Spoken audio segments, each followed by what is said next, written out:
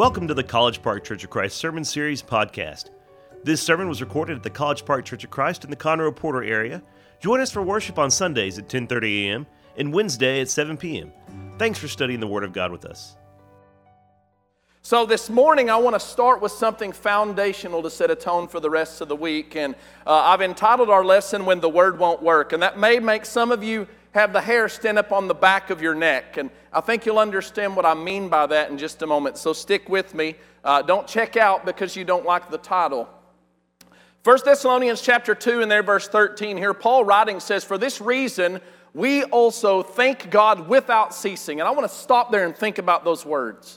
Whatever is Paul's about to talk about, he says, there's something about you Christians in Thessalonica, that are causing us to thank God consistently and perpetually without ceasing. And that ought to grab our attention, because whatever he's thanking God for is very important. And here's what he was thanking God for. He says, "Because when you received the word of God, which you heard from us, you welcomed it not as the word of men, but as it is in truth the word of God, which also effectively works in you who believe." So what was it that Paul and the others that traveled with him were so thankful about? Well, it was about the way that they heard and received God's word. He said, you welcomed it. But it wasn't just that they welcomed it, it was how they welcomed it that caused him to thank God without ceasing. He says, you welcomed it not as the word of men, but as it is in truth the word of God. You know, you probably won't have to talk to too many people today before you find somebody that says, the Bible? Really? You believe the Bible? I mean, don't you know that that's just some book written by men? Don't you know it's outdated? Don't you know it's just archaic and it's irrelevant for us today? You run into people like that, but you know what's really sad is when you run into God's people and they have that same attitude. And they look at the Bible as just something, I know I need to read it, and I know it's the wisdom of God, but, really? But here's the problem. If you read God's Word, and you can read it all day, every day, and you don't have the right heart, if you don't have the right attitude, it will do nothing in you. And notice what he says, because of the way you welcomed God's Word and you received it, it effectively works in you who believe. And that's God's design. God did not design His Word just to be something that we read and understand and memorize and know. God designed His Word to effectively work within us, to change our heart, to change our mind, to shape how we view the world, to shape how we view Him, to shape how we view ourselves. And you know what? There's certain times when the Word of God just doesn't work in the hearts of people. It doesn't work. And you say, what do you mean by that? What I mean by that is that sometimes people read God's Word, but it doesn't have God's desired effect. And that's what I want to talk about this morning. Why is it that sometimes the Word of God doesn't affect our hearts? And I want to be very clear as we start, that when that happens, it has nothing to do with the power and effectiveness of God's Word. Nothing to do with God's Word. In fact, the Bible says this, all Scripture is given by inspiration of God. And that phrase, inspiration of God, means God-breathed. It is the Word of God. It is God speaking to us. And He said it is profitable. That is, it's good to the advancing of a thing. It's profitable. It's helpful. It's productive. For what? For doctrine, that is teaching or understanding what's true. It's profitable for correction, for instruction in righteousness, that the man of God may be complete, thoroughly equipped for every good work. So I don't want you to misunderstand what I'm saying when I say when the Word won't work, that has something to do with the ineffectiveness or power of God's Word, because God's Word is very powerful. And I think that would really not even do it justice to just say it's very powerful. But the Scriptures tell us this in Hebrews chapter 4, where it says the Word of God is living and powerful and sharper than any two-edged sword, piercing even to the division of soul and spirit and of the joints and marrow, and is a discerner of the thoughts and intents of the heart. I'm talking really fast. I'm going to slow down for a minute. I want to think about this. God's Word is like a two-edged sword. What's a two-edged sword for? Why would you put an edge on one side and an edge on the other? I guess when I was young, I just thought, well, you do that so you can cut this way and cut this way. But, you look through history and you look through the history of weapons. That's really not why they put two edges on a sword. Two edges was designed for piercing. And look at what he says. It's sharper than any two-edged sword, piercing. Not slicing, not cutting, but piercing. And what does God's word pierce? The deepest parts of a man. The soul, the spirit, the joints, the marrow, the thoughts and intents. That was mentioned this morning about our intentions in the prayer, our motives. You know how psychologically complex our motives are? They're like this big ball of wound up and tangled up yarn. And we try to figure out, well, why did I do that? Did I do that out of pure intentions? Did I do that for pride? We can't even figure that out, but God's word can. God's word is living and it is powerful. It is powerful. I've seen the toughest, strongest, bravest men cry tears of sorrow and guilt and shame because the word of God pierced them deeply. It's like nothing else in this world. No book that you'll ever read. Because this word is living. It's not archaic. It's not ancient. It's not irrelevant. This is the holy wisdom of God. But you know what he said earlier in the chapter? He said this. For unto us was the gospel preached, as well as unto them, but the word preached did not profit them. Wait a minute. I thought God's word was profitable. It is. But it didn't profit some, not being mixed with faith in them that heard it. See, God's word is only profitable to those that receive it, those who believe it. And so sometimes it doesn't penetrate the heart. Now listen, God's word always does what it's designed to do in the fact that it will not return to God void. But as far as an individual is concerned, if you don't receive it and you don't believe it, it will not work in you. You know, this is exactly what Jesus talked about in the parable of the sower. And I want to ask you 3 separate times this morning. I'll have most of the scriptures up on the screen, but there's a couple longer readings. I'm going to ask you to get your Bible or your electronic device and read along with me.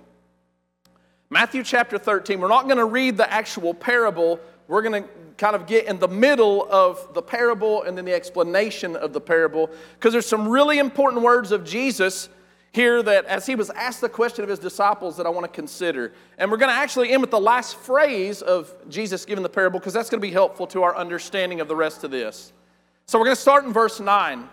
And Jesus says this, he who has ears to hear, let him hear. Now we're going to stop. Do you suppose there were people in the crowd that day that didn't have ears? Obviously, this is not literal, right? He's not saying if you've got physical ears. So what does he mean if you have ears to hear? He's saying if you have a desire for the kingdom of God, a desire for truth, then listen. Okay, hold on to that thought. We're going to come back to that in just a moment. Let's continue, verse 10. And the disciples came to him and said to him, why do you speak to them in parables? You know, that's a fair question. If I was to walk around for the rest of the week, some of you don't know me, and you may think I'm weird anyway, but if I walked around all this week and every time that I interacted with you, I gave you some analogy or some riddle, you think, that guy's so strange. I mean, why does he talk that way? And they're just asking a very innocent, simple question. Why do you speak in parables? Because that was odd. And so Jesus answers with this, verse 11, he said to them, because it is given to you to know the mysteries of the kingdom of God, but to them it is not given. For whosoever has, to him more will be given, and he will have abundance, but whosoever does not have, even what he has will be taken away from him. Therefore I speak to them in parables, because seeing they do not see, and hearing they do not hear, nor do they understand. Now there's multiple reasons why Jesus gave parables, which we don't have time to go into, but here's Jesus' explanation of them. They said, why do you speak in parables? And he said, because unto you it's given to know the mysteries. That is, it's given to understand, to perceive, to comprehend the mysteries of the kingdom. But to them it's not given. And somebody might read that and think, oh, okay, that's because God didn't want them to understand. And so he's speaking this obscure way so that those who really, he doesn't want them to understand, they won't. That's actually not what he's saying. Notice the next verse, and this will help us understand. He says in verse 12, for whosoever has, to him more will be given, and he will have abundance. But whoever does not have, even what he has will be taken away from him. Doesn't that clear everything up? What's he mean? Well, let's look at some words here. Whoever has what? What did Jesus say? Whoever has Ears to hear, let him hear. Whoever has, to him more will be given. What was given? He said, unto you it's given. What was given? To know, to perceive, to understand the kingdom. So I believe what he's saying is this: when people have a desire for truth, they will be given understanding. But when people don't have a desire, even the understanding that they think that they have will be stripped away from them. And so they listen to the parables. You know what they hear? They hear about a man that's a farmer who's throwing seed out on the ground. They don't get it. It's the natural man. He can't perceive the spiritual things. He can't understand those things. You know why? Because it all starts with desire. You got to have ears to hear. Now listen to the rest of what Jesus' explanation is here. Verse 14, and in them, that's those that don't have the desire and don't understand, in them the prophecy of Isaiah is fulfilled, which says, hearing you will hear and shall not understand, and seeing you will see and not perceive, for the hearts of this people have grown dull, their ears are hard of hearing, now listen, and their eyes they have closed. They closed their eyes. God didn't close their eyes, they closed their eyes. Why? Because their heart wasn't right. Their heart wasn't right. You know, there's three things he talks about here, and this is going to be a big focus of our lesson this morning. The heart, the eyes, and the ears. Now, how does something get in the heart? And I don't mean physically, I don't mean operationally speaking, but how does something get in our heart? To the eyes and the ears. And whatever goes in the eyes and the ears shapes and formulates and it gets into our heart. And really by heart, we don't mean this that beats blood in our chest, but really we're talking about the intellect or the mind or the spirit of a man, the inner man.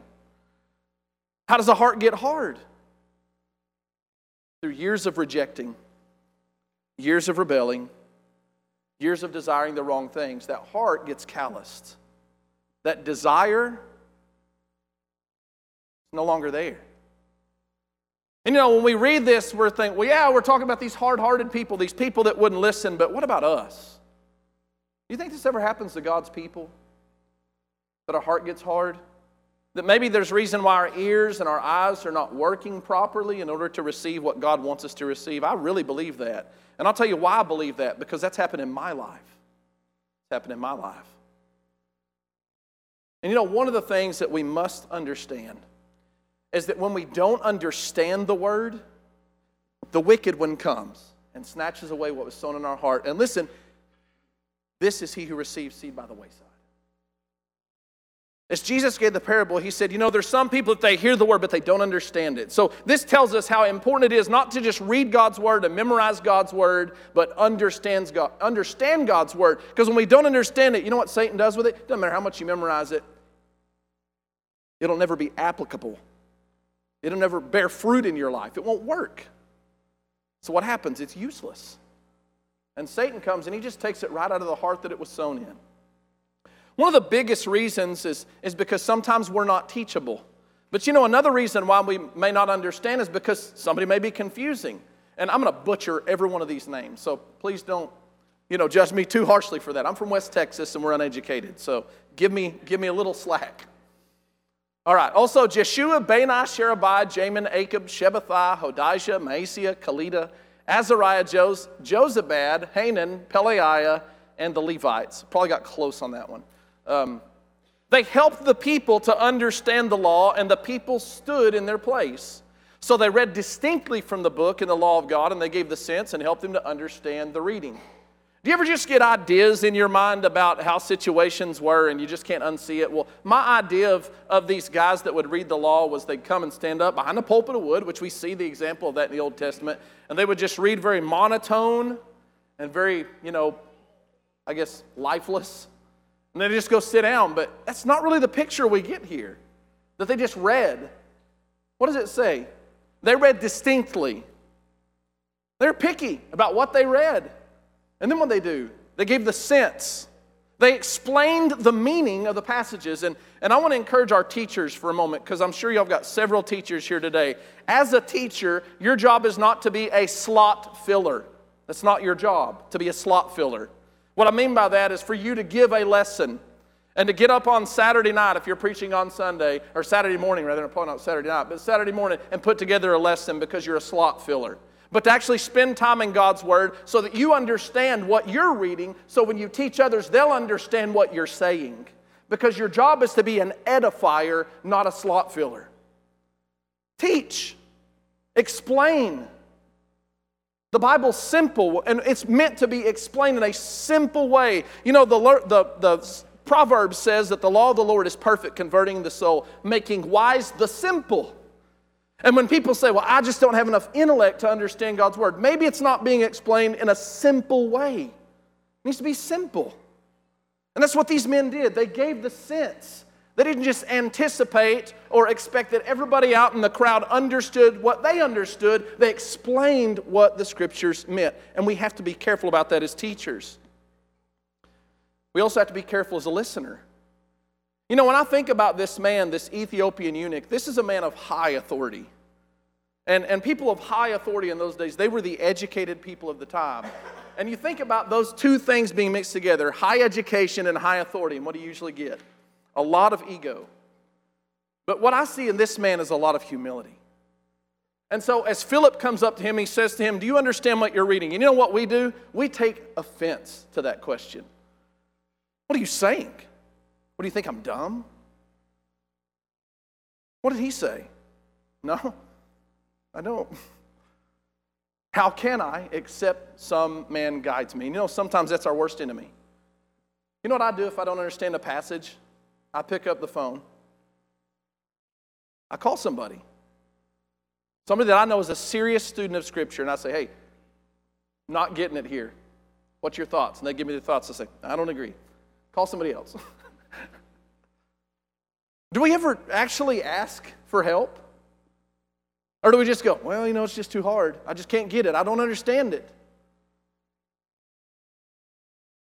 There's nothing wrong with asking for help. And there are people who have devoted their life to studying God's Word that would be glad to help you. They'd be excited at the chance to help you. But don't let pride get in your way. You know, another man that I think could have really drastically let pride get in his way is a man we read about in Acts chapter 18. His name is Apollos. And we're not going to spend a lot of time talking about Apollos, but there's some details that Luke gives here that I think are very interesting because we don't have these details about every character in Scripture. You know, I don't know where Peter was from. I don't know what his educational background is. There's very little that we know about the Apostle Peter, even though he's a very important character that we read about, and his life is outlined in other ways, but we got all this background information about Apollos, and there's a reason for that. And so he introduces us to this man Apollos, and he says he was born at Alexandria. He was an eloquent man and mighty in the Scriptures, and it says he came to Ephesus. Verse 25 says, this man had been instructed in the way of the Lord, and being fervent in spirit, he spoke and taught accurately the things of the Lord, though he knew only the baptism of John. You know, when you look at this guy and you just read these details, they may just pass right by us, but Alexandria doesn't really mean a lot to us today, but if I was to say words like Harvard or Yale or Stanford, which is changing, by the way, but we hear those words and what do we think? Ivy League education, the highest level of education. And so in those days, that's what Alexandria is associated with. It had the largest library in the entire world. And it was the center of learning. Why is he telling us where he's from? He's educated. And he's not only educated, he knows the Bible. Not only is he mighty in the Scriptures, he's an eloquent speaker. And I bet words just came off his tongue like rivers of silk. He's smooth with his words. He's eloquent in his speech. You know what? He also was trained. It says he was instructed in the way of the Lord. Who's the Lord? You ever thought about that? You know, we use that word Lord very loosely, but you know what the Bible says? There's one Lord. That's Ephesians 4. There's one Lord. Who's the Lord? It's Jesus. Who's he teaching? Jesus. Now, he got the baptism part wrong, right? And we recognize that. But he's teaching Jesus, and somebody took some time to explain to him Jesus. He's instructed, right? Now we run into a couple more characters. So he began to speak boldly in the synagogue. When Aquila and Priscilla heard him, they took him aside and explained to him the way of God more accurately. Now, who is Priscilla and Aquila? Tent makers. So I want you to get the picture here. Here's this doctor Apollos, PhD, and he's an expert in his field, and he knows the Bible a lot better than a tent maker for certain, and probably did. He was mighty in the Scriptures. And here these lowly tent makers come to him and they said, we'd like to talk to you about your sermon. And what usually happens in that? Okay, what do you want to know? Right? Because the Bible tells us that knowledge puffs up, but love edifies. This guy could have went, really? Do you know who I am? Do you want to have a scripture battle? You want to see who's more trained? Did you go to seminary? Did you go to university? Are people gathering around to listen to you preach? That's how a lot of people take that. Apollos repented at the correction of tent makers. You know what this tells us? Anybody can learn from anybody, but we have to have the humility and the desire for truth, not to be right. And I hope you understand what I mean by that. Sometimes we are so passionate about defending what we believe that we close our ears. We shut our eyes, and God's word doesn't take effect. Because we already know the truth, right? We already know. And I'll tell you, you will close every door of opportunity that you have to grow in God's word if you really have that attitude and that perception. This man could have had that, but he didn't. And you know what happened? He was corrected by simple tent makers, and he became a pillar in God's kingdom because he had the humility to repent when he was corrected. This is a big one. It's a big one. You know, we use this word all the time, tradition. What does tradition mean? It literally means the transference or the transmission of beliefs and practices from one generation to another. In other words, it's what's passed down to us that we believe and we practice. And you know, I put this up here because this was a tradition for us. I'm a fourth generation carpenter, and I don't do a lot of carpentry work. I don't have time to do it, but that has always been our family tradition. And there were always two ways to do things. There was my dad's way and the wrong way. That's it, right? And guess what my dad experienced growing up? Same thing. And as I got out, ventured on my own, started doing my own work, I started realizing, there's a lot simpler ways to do this. But you know what I teach my son? No, you need to do it this way. And that's the thing about traditions. Traditions can be a good thing, and we'll talk about that in a moment. But here's the other thing about traditions. Something very dangerous about traditions is when we're really young, in the earliest, most impressionable years of our life, when we're absorbing everything like a sponge, we absorb a whole bunch of traditions that we don't have the mental cognizance to understand. And so we practice the tradition before we understand the tradition.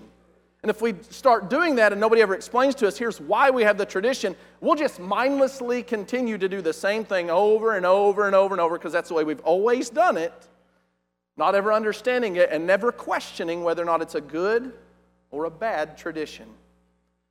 You know what? We see a lot of teaching in the New Testament by Jesus himself addressing these type of traditions. In Colossians chapter 2 and verse 8, here's what Paul said. Beware lest any man cheat you through philosophy and empty deceit according to the tradition of men, according to the basic principles of the world, and not after Christ. I actually really like the ESV version of this where it says, see to it that no one takes you captive.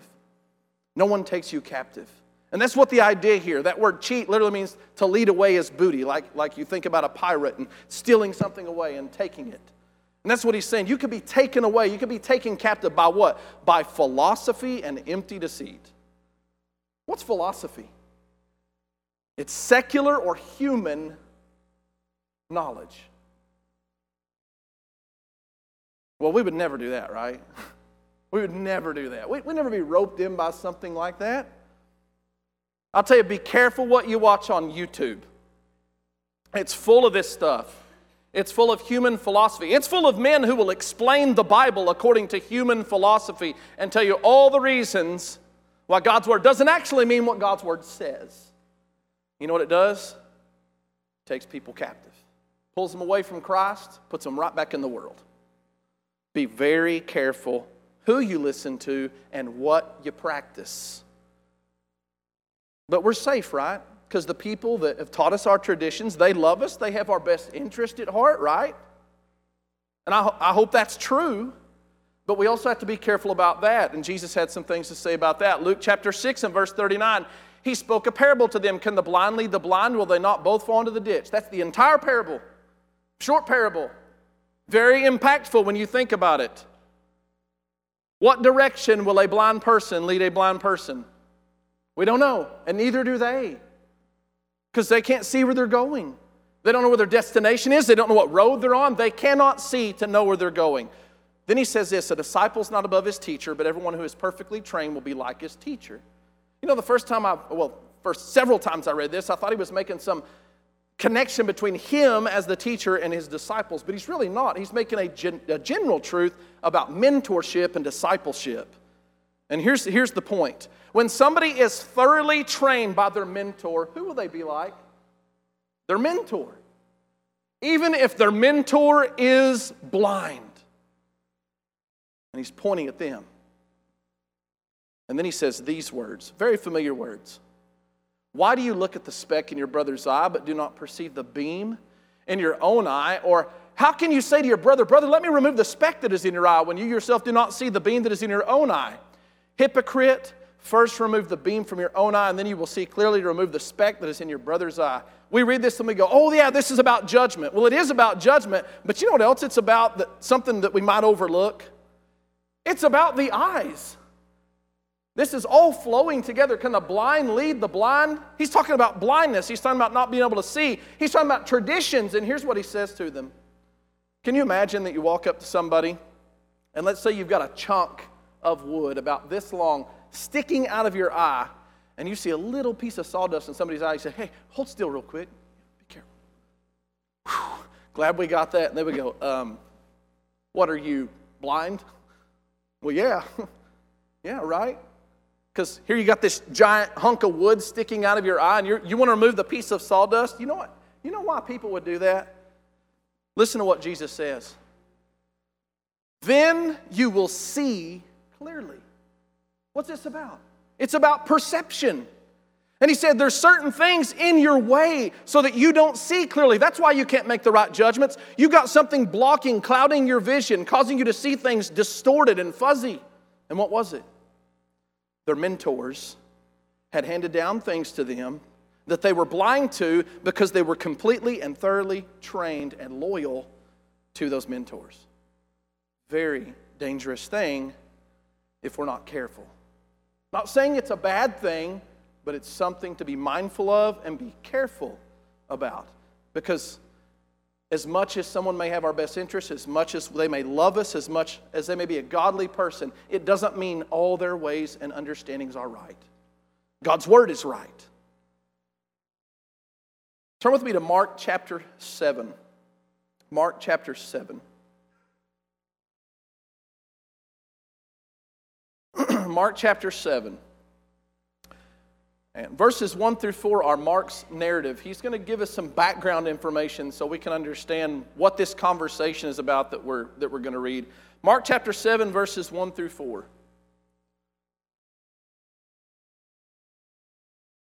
Mark 7 and 1 says, Then the Pharisees and some of the scribes came together to him, having come from Jerusalem. And when they saw some of his disciples eat bread with defiled, that is, with unwashed hands, they found fault. For the Pharisees and all the Jews do not eat unless they wash their hands in a special way, holding the tradition of the elders. When they come from the marketplace, they do not eat unless they wash. And there are many other things which they've received and hold, like the washing of cups, pitchers, copper vessels, and couches. Then the Pharisees and scribes asked him, Why do your disciples not walk according to the tradition of the elders, but eat bread with unwashed hands? Now, I'm thankful to Mark because he gives us all this background information to help us understand, but let's really try to put ourselves in the place of the Pharisees for a moment. Now, I'm going to reveal something about myself, and you can make fun of me or whatever, but I'm a little bit of a germaphobe. Not on the extreme side where I carry around wipes like Adrian Monk or anything, but I'm a little bit of a germaphobe, and so I've got kids at home, and I got kids all the time in and out of my house, especially teenage boys. You know what kids' hands are? They're disgusting. They just are. They're nasty. They will touch anything. They're not very selective about what they touch and when they wash. And so a lot of times they'll come in to eat. They'll say, hey, it's time to eat. And they come in. I go, whoa. Go wash your hands, right? Is that practical to make people wash their hands before they eat? I think that's very practical. But I'm biased, okay? You know what happens? Sometimes they'll come in and they'll get past me and they'll not wash their hands and they'll stick their hands. I'll say, did you really just touch my bread with your nasty hands? Just playing with them. That's their bread now. And they're going to go wash their hands. But let's imagine a completely different scenario. Let's take Ian to a different extreme for a moment. Let's say they come in and touch the bread with their hands and they take a bite, and I say, did you really just eat with unwashed hands? And they say, yes, sir. And I say, you go to your room and you pray to God for forgiveness. You say, hold on now. That's where these men are at. It's not, hey, y'all ought to wash your hands before you eat. It's when they saw the disciples of Jesus eat with defiled, that is, unwashed hands, they found fault. They took something good and practical, wash your hands before you eat. They made it a law of God. They made it a moral issue. You have sinned by not washing your hands. Are they right? No, they're not right. And Jesus is going to explain to them that they're not right. Verse 6, here's his answer. Well, did Isaiah prophesy of you hypocrites, as it is written, this people honors me with their lips, but their heart is far from me.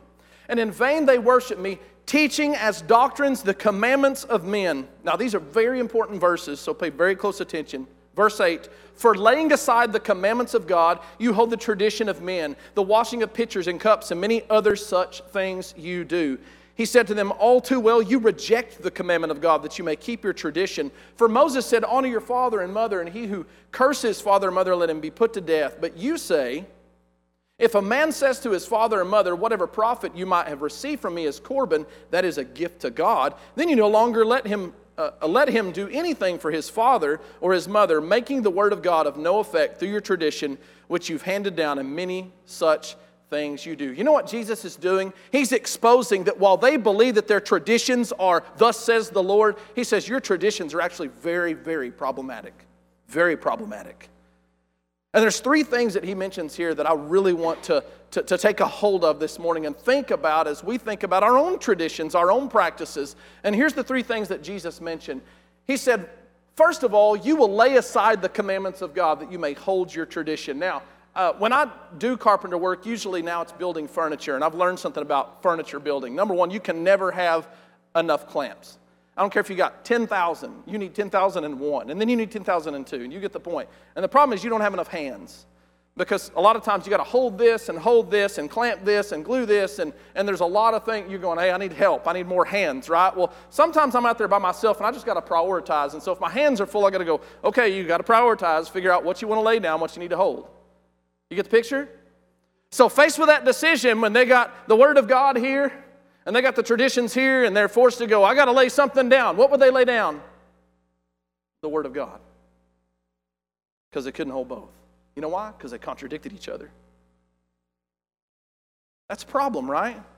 In fact, he says, full well, you reject the commandments of God, that you may keep your tradition. Not only were they laying aside the commandments of God, they would skirt around the Word of God and reject the Word of God so they could continue to do what they believed was right in their own eyes.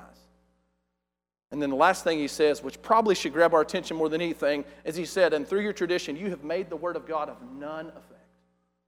He said God's Word was designed to have an effect. And he said, in this regard, he's talking about father and mother. God's Word was designed so that you would take care of your mother and your father. But you know what you did? You found a legal loophole to say, well, you know, I designated that as a gift, so sorry, y'all can't have that. I gave that to the Lord. Now, I believe these are three lenses that we must view tradition through. We must ask ourselves, are my traditions causing me to skirt around God's Word, causing me to put down God's Word and hold it? Are my traditions causing the Word of God to be made of none effect? And if they are, you know what we need to do? Reject the tradition.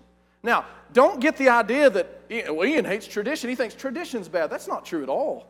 Traditions are good. In fact, we see in 2 Thessalonians 2:15, therefore, brethren, stand fast and hold the traditions which you've been taught, whether by word or our epistle. What I'm saying is every tradition needs to be viewed not through our familial loyalty, not through our mentorship, not through something that we just really enjoy or we like doing, but it needs to be viewed with God's Word. Is it in line with God's Word? And then we hold them. There's a reason we have traditions. They've been passed down and handed to us by the apostles because of the Holy Spirit's direction so that we would follow those traditions. But let's be careful that our eyes aren't affected and that we hold the wrong things. James chapter 1 and verse 18 through 25. And we're not going to read all the way to verse 25. I will encourage you to read that later in your own time, but we're going to talk about this just a little bit for a moment. James chapter 1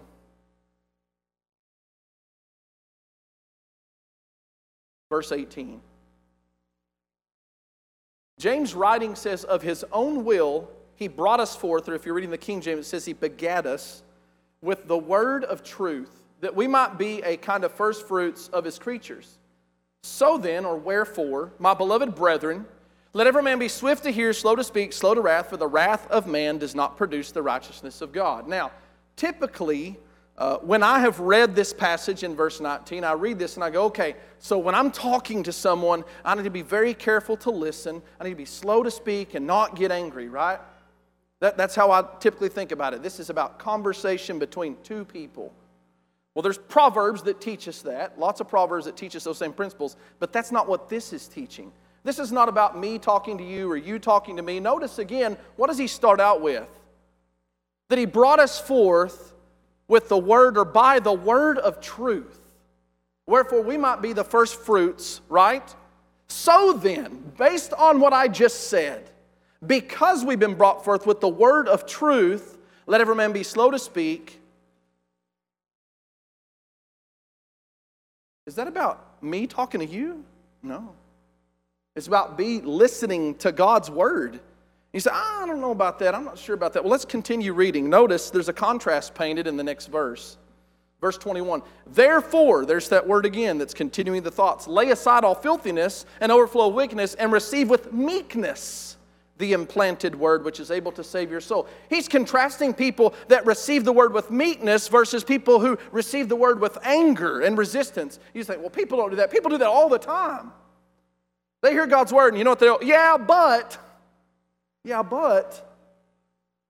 And then if you press them a little harder, then they get mad. And you know what getting angry when you hear something that challenges you will do? I'll tell you what it won't do. It will not produce the righteousness of God. Never. It never does that. In fact, we often talk about that. We say, well, there's righteous anger and all this, and I'm not going to get into that in great detail. But did you know every time in the wisdom letters in Proverbs and Ecclesiastes, when anger or wrath is mentioned, it's always associated with foolishness and never with wisdom? Not one time. Go look it up. Not one time. You know why? Because the wrath of man never produces the righteousness of God. But you know what does? Meekness. Humility.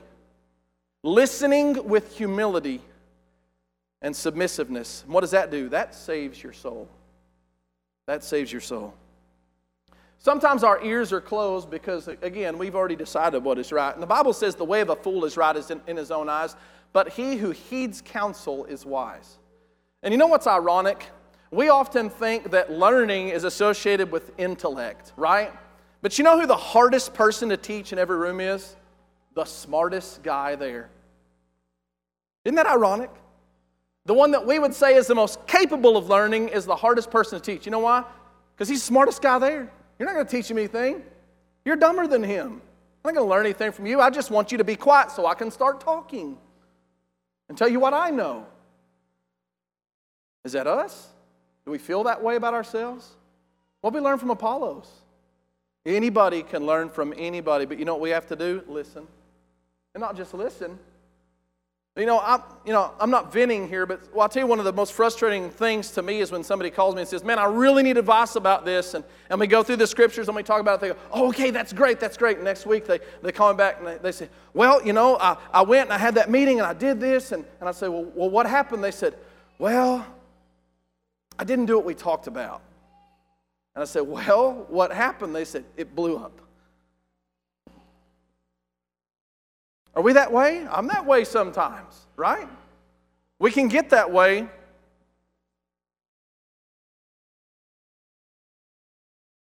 Thousands of people followed Jesus. Thousands followed Jesus. You know what's interesting is they fought him for a reason. He was their provider. And so they're going out and he's teaching them, and all of a sudden he feeds miraculously thousands of people with just a lad's lunch. Wouldn't you like to have been there? Wouldn't you like to have eaten that food? I mean, you'd never leave the Lord after that, right? You'd be really excited. And you'd be like, this is definitely the guy we want to be around. Well, they felt that way, and so Jesus tells the disciples, hey, let's draw away from the multitude, and let's go over here. And they go to this place, and they get over to this place. And all of a sudden, here's the multitude. And so Jesus begins to tell them some things, some very hard things. And he said, the reason that you're here is because you ate the food. That's why you're here. So you know, your fathers, they ate manna in the wilderness and they're dead. But I have bread that if I give it to you and you eat it, you'll never die. And you know what they said? Okay, that's the bread we want from now on. You give us that bread. And Jesus says, I am the bread. And they go, obviously I'm paraphrasing. Do what? You're the bread?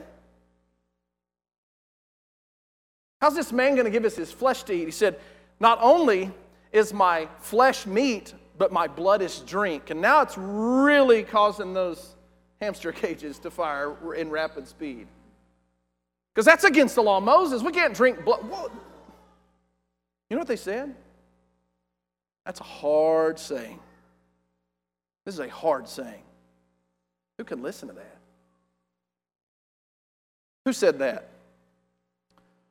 When many of his disciples heard it, they said, this is a hard saying.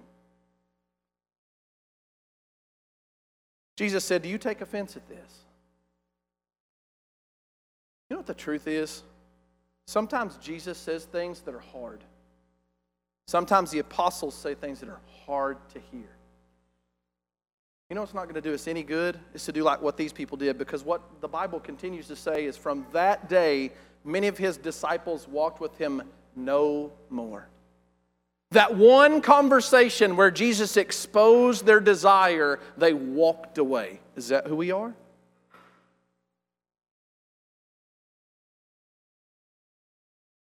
Acts 2:37 says when they heard this, they were pierced to the heart. God's word, like that two-edged sword, pierced them, and they said, men and brethren, what shall we do? You know what that is? That is meekness. That's meekness. But you know, the same message, a very similar message was preached just a little bit later by Stephen, and it says when they heard these things, they were cut to the heart. Same effect. But it was received with wrath, and they murdered him. Who are you? Do you have the heart that's ready to hear God's word? I'm going to leave you with one last passage today. Proverbs chapter 23, verse 23, where the Bible says, buy the truth and do not sell it, also wisdom, understanding, or instruction and understanding. I've got some things at home that I might classify as treasures in some way, and one of those is it's a guitar. And you know, the kids will come over and they'll pick up one of the guitars I leave sitting out, and their parents are like, oh, don't touch that. And I'm like, I don't care. It's just a guitar, right? There's one on the wall that they put their hands on and go, oh, don't touch that, right? Don't touch that. Don't play with that. Now, I will tell you, its monetary worth is probably around $2,400. Now, I didn't pay that. I paid $500 for it. I got a great deal on it. But if somebody offered me $15,000 for it, I would turn them down. And some of you are thinking, you are crazy. You are crazy. My wife, if she heard that number, she'd be like, you are crazy. I will never sell it. You know why? Because of what it means to me. Because of who I got it from. It's special. And really, there's not a monetary value on it. There's not. That's the way truth ought to be. There's nothing in this world that you should be willing to sell the truth for. But you know, people do it all the time. People sell the truth for things like family. Family. That's a very hard situation to be in. But you know, Jesus talked about that. He said, a man's foes will be they of his own household. I didn't come to bring peace. I came to bring a sword. And you know what divides families? Truth divides families. Truth does. Truth will divide you from friendships, and sometimes we choose the approval of the world over the truth. Is that worth the cost? I got one of my children here, and I don't mind her hearing me say this, but I'm going to say it. If one of my kids comes to me one day and they've made the decision to live in rebellion against God, I'll tell you what I'm going to choose: the truth. And it's going to hurt, and it's going to be hard. But there is nothing more valuable than God's truth. And we can't compromise it. And we can't apologize for God's holiness. We can't apologize for His truth. We have to stand on that truth. As we go through the week, we're going to be challenged. We're going to read some things. We're going to look into God's mirror. We're going to see some hard things. And I hope today will help us have the right heart as we look at those things, the right desire. You're going to have several times, I haven't counted, several times to hear God's word this week. And we're looking forward to the week. But today, maybe you've been resisting the truth for some time because of something else that you have deemed as more valuable. And I want to really, really encourage you today, choose the truth. If you need to obey the gospel of Jesus Christ today, do that. Obey the gospel today, and we want to help you do that. Thanks for joining our Sermon Series podcast today. For more, check us out on YouTube or come worship with us on Sunday mornings and Wednesday evenings.